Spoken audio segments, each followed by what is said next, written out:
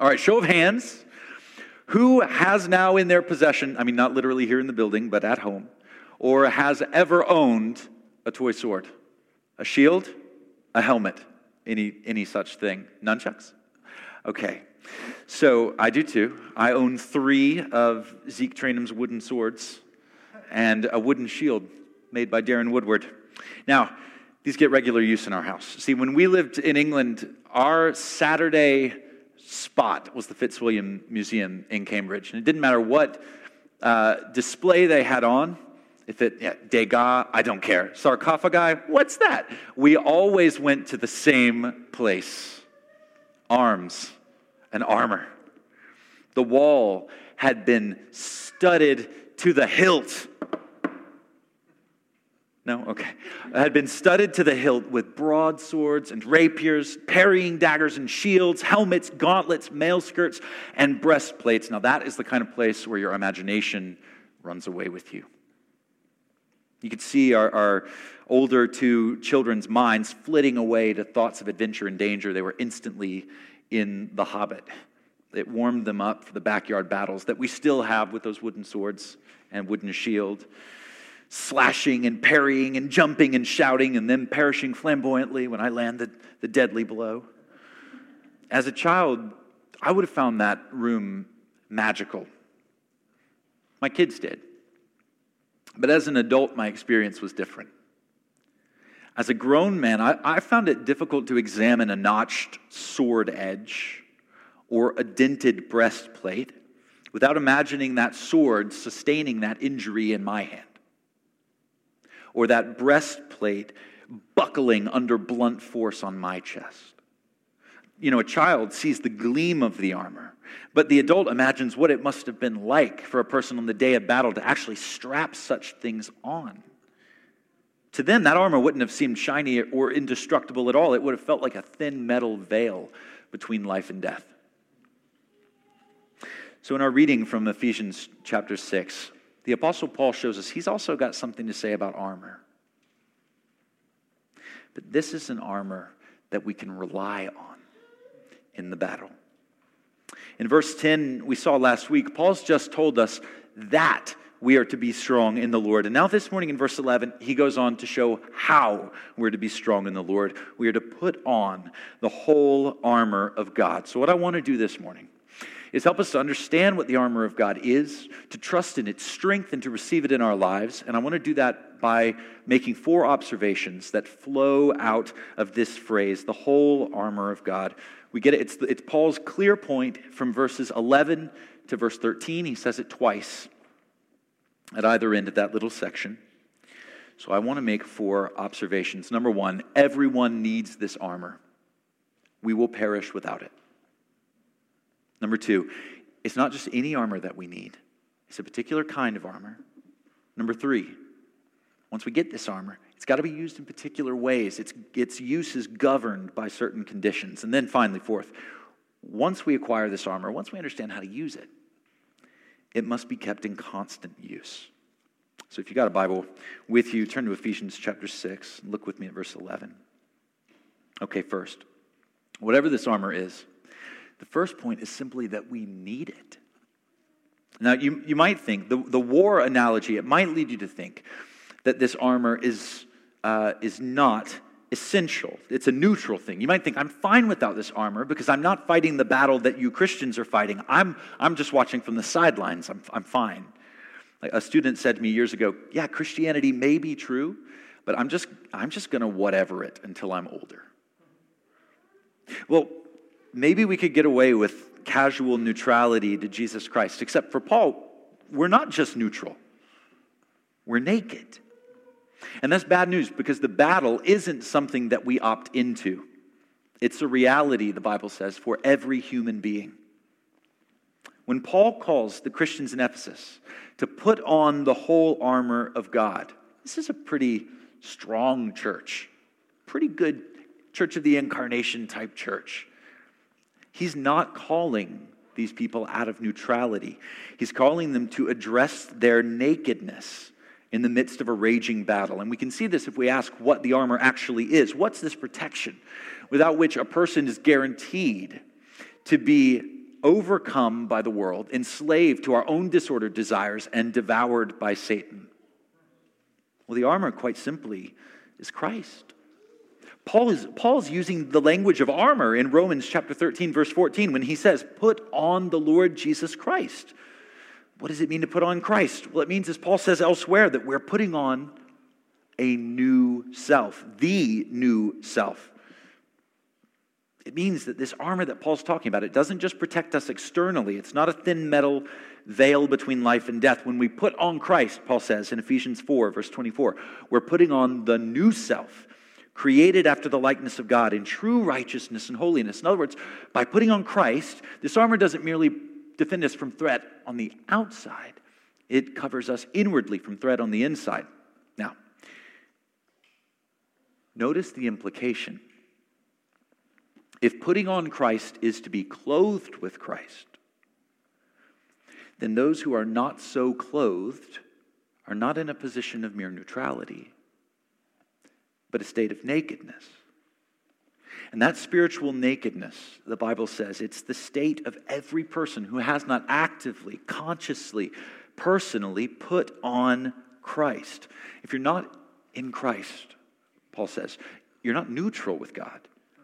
You're not clothed with friendship, knowledge, power, or holiness, but with alienation, ignorance, impotence, and sin. Now, each of those four contrasts is an aspect of the kind of nakedness Paul says we're in. So I just want to tease that out quickly, okay, before we move on. So the first, if you're not in Christ, you're not clothed with friendship, but with alienation. Ephesians 2:12, remember that you were at that time separated from Christ, alienated from the commonwealth of Israel, and strangers to the covenant of promise, having no hope and without God in the world. So far from being friends with God, you're in fact alienated from Him. That's not neutrality. Secondly, if you've not put on Christ, you're not clothed with knowledge, but with ignorance. Those are the kinds of terms that the Bible uses. Ephesians 5, verse 8, Paul says to these great Christians in Ephesus, for at one time you were darkness, but now you are light in the Lord. Notice that Paul doesn't say you were in the dark, but rather you were darkness.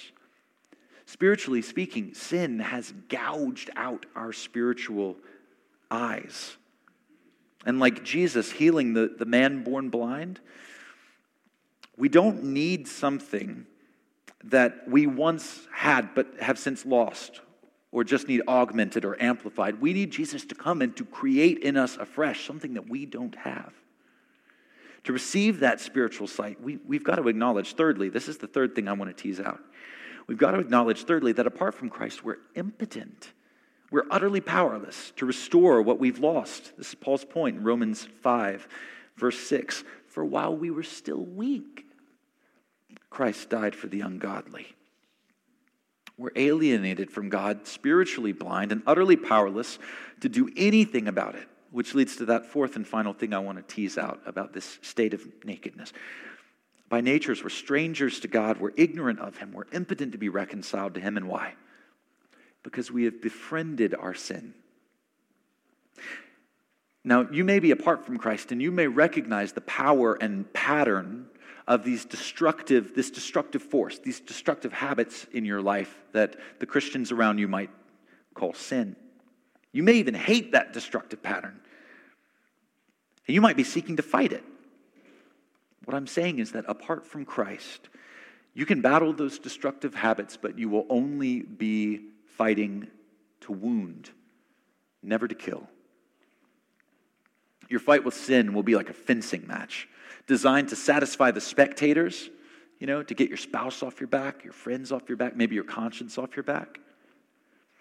But in fact, fencing it's a form of friendship. It's done among friends. It's not designed to sever the bond between the combatants. It's a form of recreation. Apart from Christ, that's what the fight with sin is. And those four contrasts there, I hope that gives you some idea of this state of nakedness that Paul's talking about. Not friendship, but alienation. Not knowledge, but ignorance. Not power, but impotence. Not freedom from sin, but friendship with sin. That's our nakedness, because of which, Paul says, if we do not put on the whole armor of God, we will never survive the spiritual battle. Okay, one thing you need to know about this sermon, it's designed like a pyramid. It's real big at the bottom, and then each of the points get smaller as we go, okay? Now, this leads to a second point. We need the armor, but we need a particular kind of armor. We need the armor of God, and it must be of God in two ways. It's got to be armor of God's willing and armor of God's working. So first, armor of God's willing. In other words, it's got to be the armor that God has appointed, that he wills. It's got to be forged on his authority and none other.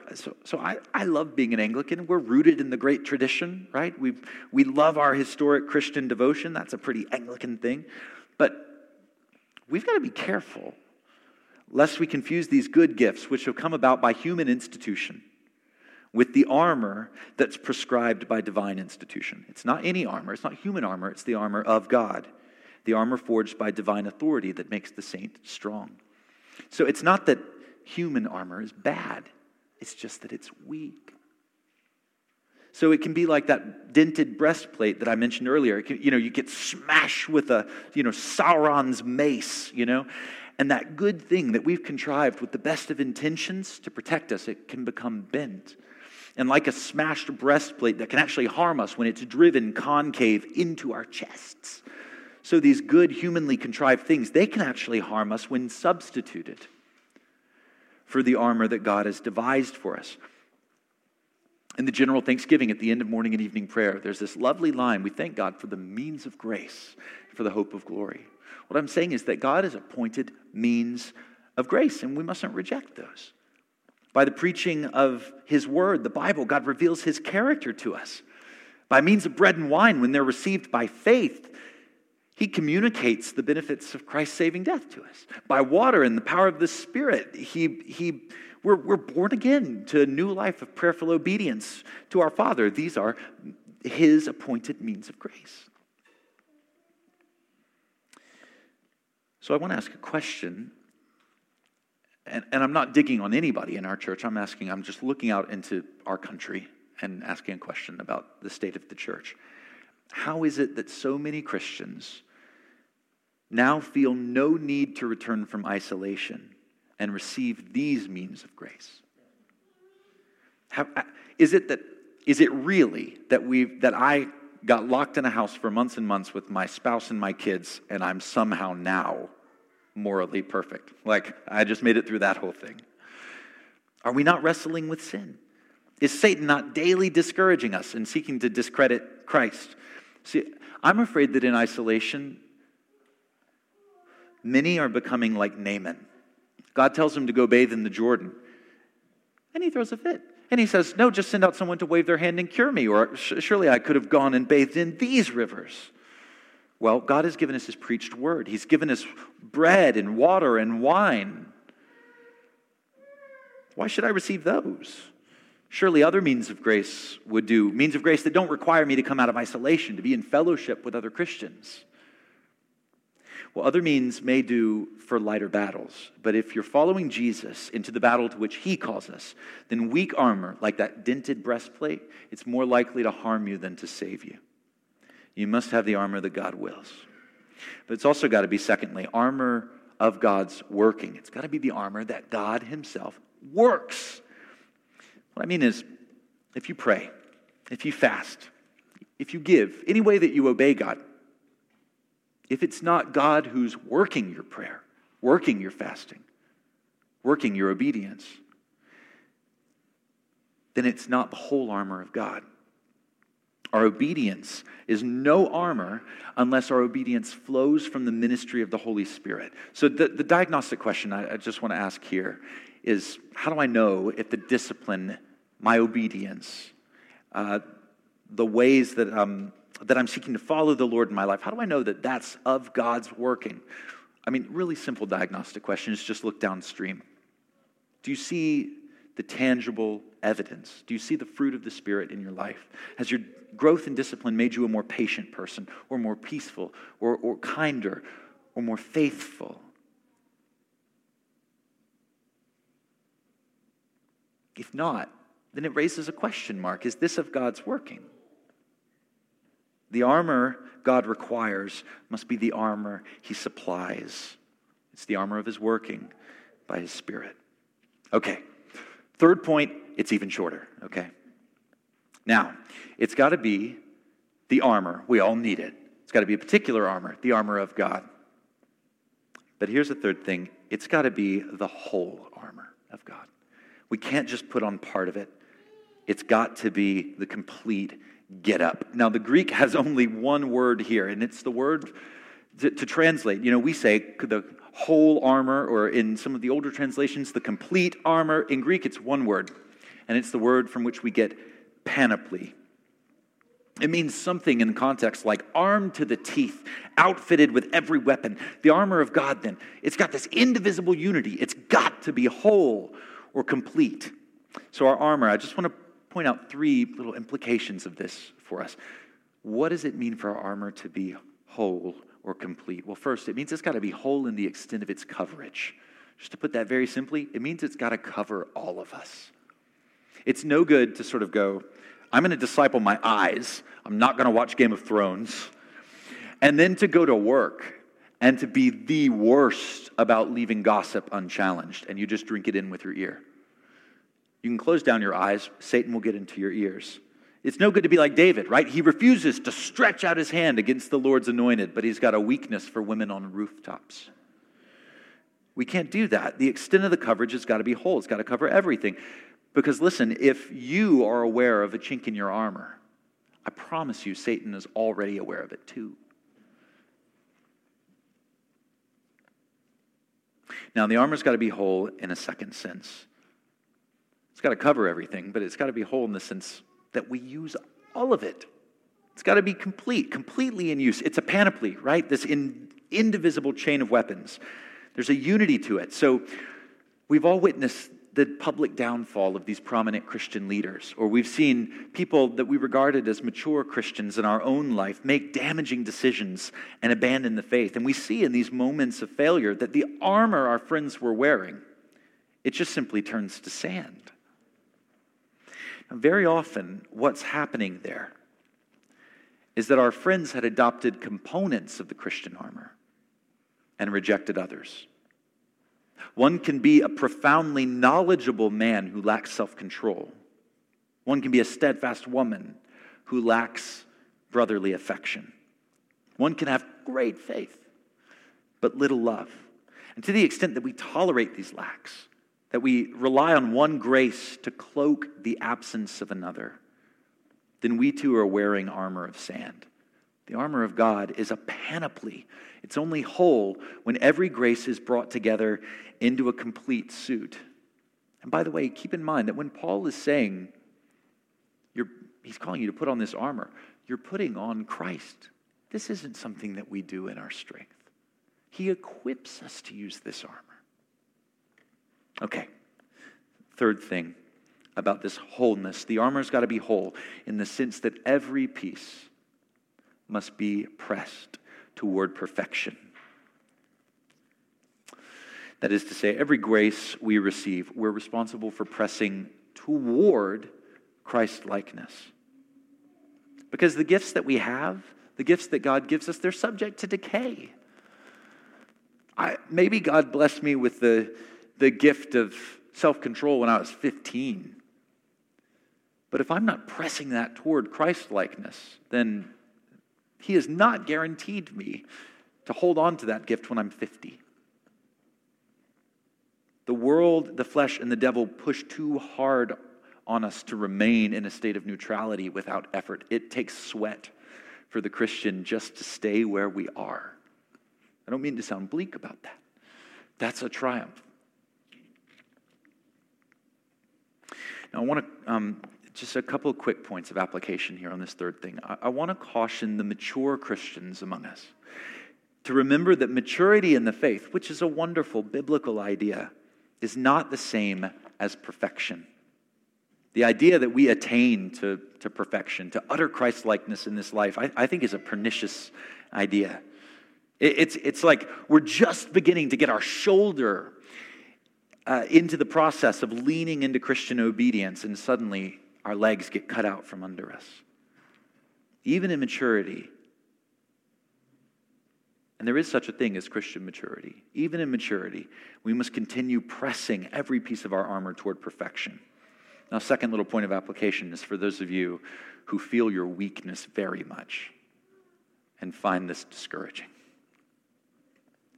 If that's you, I want to encourage you that God has done an infinitely powerful and great thing in bringing you to faith. One of my 17th century heroes said that the gap between weak grace and strong grace is infinitely narrower than the gap between any grace and no grace at all. He's done a mighty work in bringing you to know him. And remember that the divine warrior, the captain of our salvation, the Lord Jesus, when he describes his own heart in the one place where he does this, he describes himself as humble and lowly.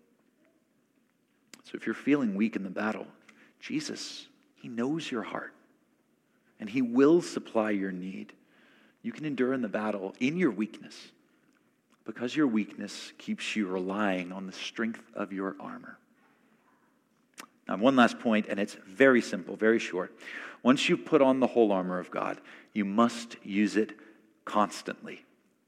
Like Christian in Pilgrim's Progress, we wear the armor of God to the end from the moment that we acquire it. Remember, putting on God, Paul says, it's putting on the new self. It's not something that's accidental to our true identity. Like deep down, there's the real me, and then I put on Jesus.